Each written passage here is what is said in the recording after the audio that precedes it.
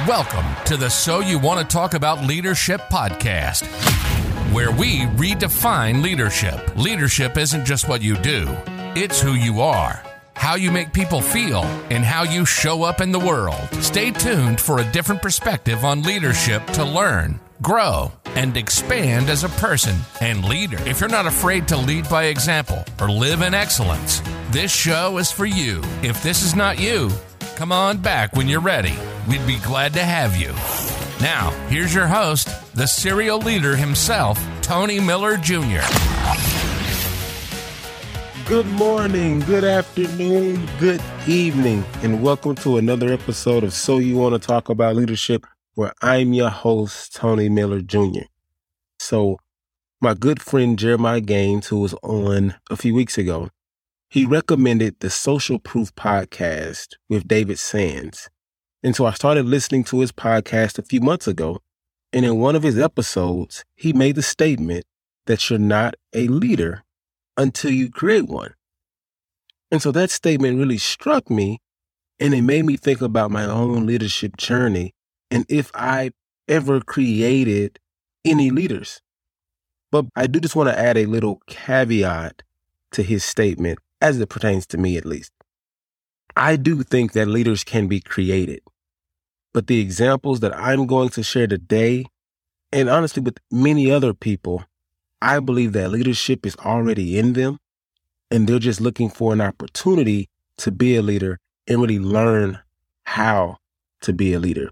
And so really the purpose of this episode is to highlight 3 people and how they became leaders. And I guess I'll be showing you my receipts on how, according to David Sands, I created leaders. But really, I think all I did was just catapult them and put them in positions to where they could just really do what it is that they do. And so the first person I want to talk about today is my good friend from college, Ben Moody. And so Ben, he started out as one of my residents. I was a resident assistant in college. And for those of you that don't know what a resident assistant or RA is in college, they're the students that live in the building. They're the students that help other students when there's issues. They do rounds. If there's issues with the room, they put the work orders in and they make sure that students are taken care of. And they really are there to help them, guide them throughout the building and make sure that everything is going okay. And so I was a year ahead of Ben, and Ben was a resident of mine. And somehow Ben and I started talking because he was a resident of mine, so I had to make sure I knew the residents on my floor. And honestly, I saw something in Ben and just the way he carried himself, the way he spoke, the way he interacted with people. And I was drawn to Ben. And so we had conversation after conversation. And at the time, I probably wasn't thinking that I was a leader or trying to be that guy as a leader, but there was something different about Ben. And so as I got to know Ben a little bit better, and he participated and got to know more and more people and was really trying to get more involved on campus. And so I was very involved on campus. I was a student leader and I was an SGA. I was obviously an RA, and Ben and I was having a conversation, and it came up that he wanted to be an RA.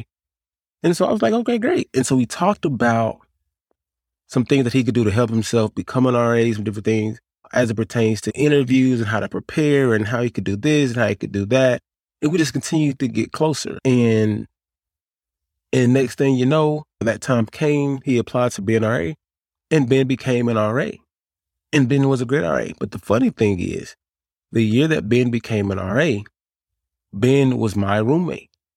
So my resident had then become a fellow colleague or RA, and he was actually a roommate of mine. And so moving forward, I was continuing to, climb the leadership ladder in college, and Ben was right there. And so I was in SGA. And so I talked to Ben about joining SGA. And the SGA cycle came around in elections, and you look up, Ben is elected to be a part of the SGA. And so as you can imagine, Ben and I are having conversations, we're talking, we're walking through different things. And then my senior year, I can't run again.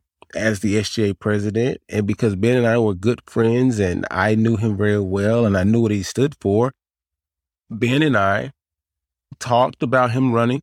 He shared interest and he said, hey, can you share with me some of the things you went through, some of the experiences that you've had? What do I need to do? And we had those conversations and Ben ran for SGA president and he was SGA president. And I'll be honest with you, he was a great SGA president and I was proud because as I went off to grad school, I could look back and say, hey, Ben was a friend of mine. And I know when he entered as a first-year student in college, we became friends and I saw him grow on his leadership journey. I was able to contribute to his leadership journey as he became an RA, as he became an SGA senator, as he became the SGA president. And so I felt like Ben's success was some of my success, even though Ben really did everything. All I did was just help Ben. I answered questions and I made sure that Ben knew where he could go and what he needed to do to accomplish what it is that he wanted to accomplish. And so I don't believe I created a leader in Ben, but I do believe that I helped him when he reached out for help and I took an interest in him and it helped him get to where he got to. And so I guess David Shands would say, hey, that's a leader that I created. The second person I want to talk about is Leah McQueen. And so I was actually a few years older than Leah McQueen. And Leah actually caught the campus's eyes because she was very talented in flag football. She was very quick, she was fast, and she was really the best flag football player in the women's league. And so because I was a little older and on the flag football team, and she saw that I was leader on campus, she started to communicate with me and I learned some things. I learned she was very ambitious and she wanted to do a lot of great things. And so kind of like with me and Ben, we started talking. I started asking what she wanted to do. How did she see herself as far as from a legacy standpoint at our college? And as she talked, I helped her along the way. I tried to connect her with different people. But she also was doing her own thing. She was a member of a sorority. She was in leadership positions there. And as you can imagine, through conversations, she joined SGA. So before I graduated, if I recall correctly, she was a member and just a senator on SGA. And so as you can imagine, her and Ben were connected because they both were SGA senators. Ben and I were connected because he was my resident, he was my roommate, and then he also was a fellow senator when I was the SGA president. And I then learned from Leah that she also wanted to be the SGA president one day. And so as you can imagine, just like with Ben, I talked to her about different things, answered questions that she had, and tried to really prepare her for that journey and really let her know, like, here's some of the ups and downs that you can look forward to or be prepared to navigate as the SGA president. Now, the catch with Leah was, and I don't even know if I knew this at the time, but it wasn't until I was in my second year of grad school and Ben had graduated, and then Leah was actually elected SGA president. And so at that moment, I'm super excited because my two, I guess some may say they were my mentees, they had become back-to-back SGA presidents. But the catch with Leah was she was actually the first Black woman SGA president in school history. So that is a big deal. And so again, I was proud, and it's nothing, and I don't think it's anything that I did with Ben or Leah, but just being there to help them along the way, I felt like, again, their success was my success, and I was able to applaud them and praise them along the way. And if they needed anything, if they needed any help, be able to do that. And so again, looking back on that, or that statement that David Shands made about you're not a leader until you create one, I'm like, well, hey, I've been creating leaders since I was in college, and I didn't even know it. And then the last example I want to share is Chris Doyle. I mean, he's one of my closest friends. He's like a little brother to me. And he really took the college campus by storm as well.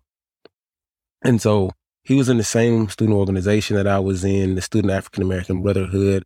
And I believe in developing people. I believed in leadership legacy because I was reading all the John Maxwell books, and I wanted to make sure that my leadership legacy was secure and it was cemented.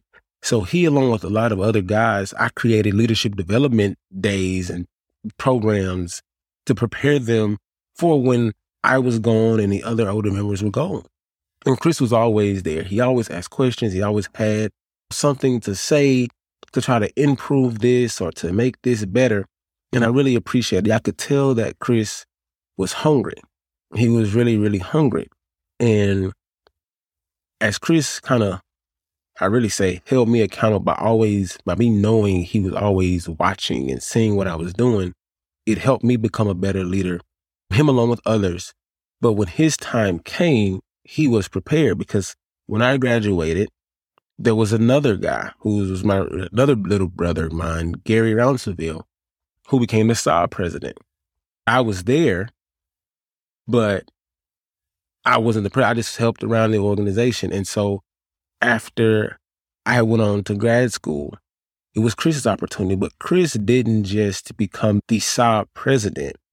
He became the SAB president, but he was doing a lot of big things on campus. And so while I was long gone, I learned that Chris was on a first-name basis with the president. He was doing this. He was helping out with admissions.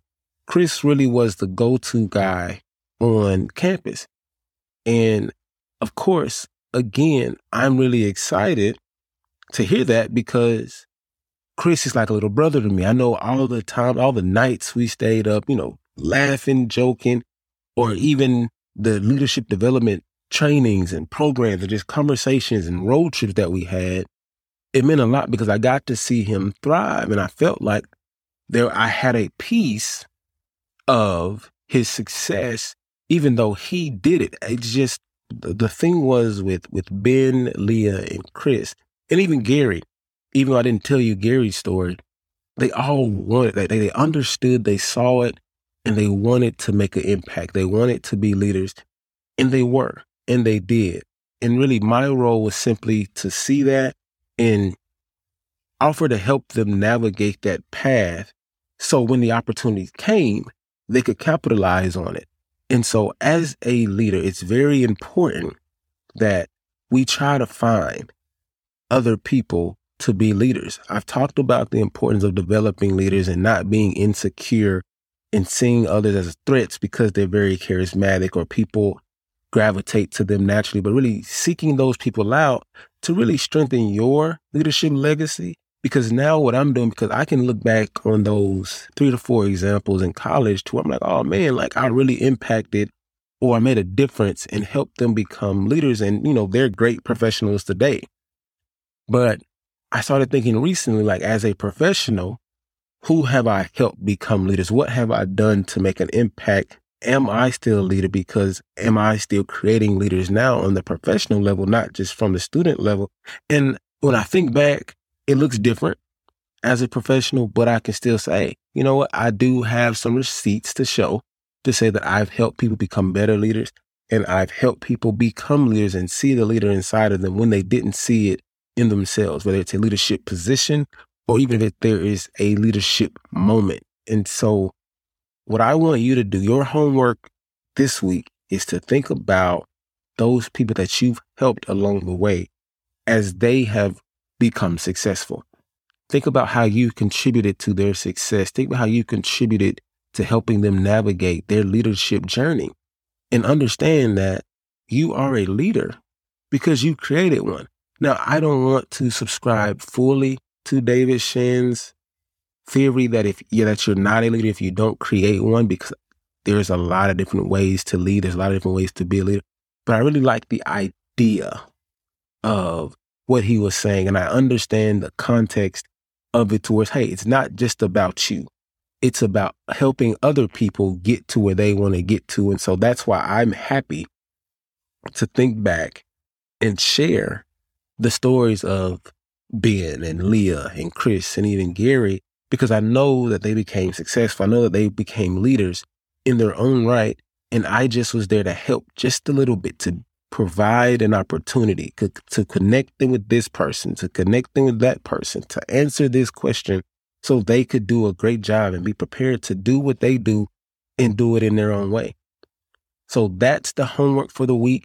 I hope you enjoyed learning about Ben, Leah, and Chris and a little bit about Gary. But I just want you to know there's somebody out there that you've probably helped along this way.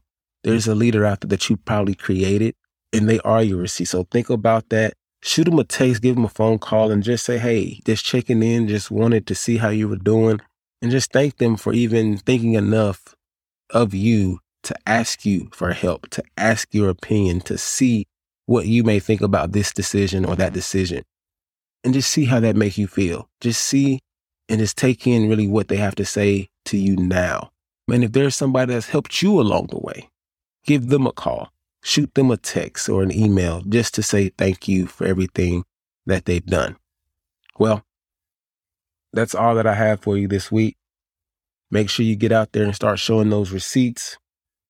And as always, be the leader that your peers need to see. Thanks for joining us today. We hope you received education, engagement, or empowerment. If you did, please leave a rating, like the episode, share the episode, reach out to Tony, or all of the above. Don't forget to check out our Patreon page in the show notes to get extras as a patron of the show. So until next time, be the leader your peers need to see.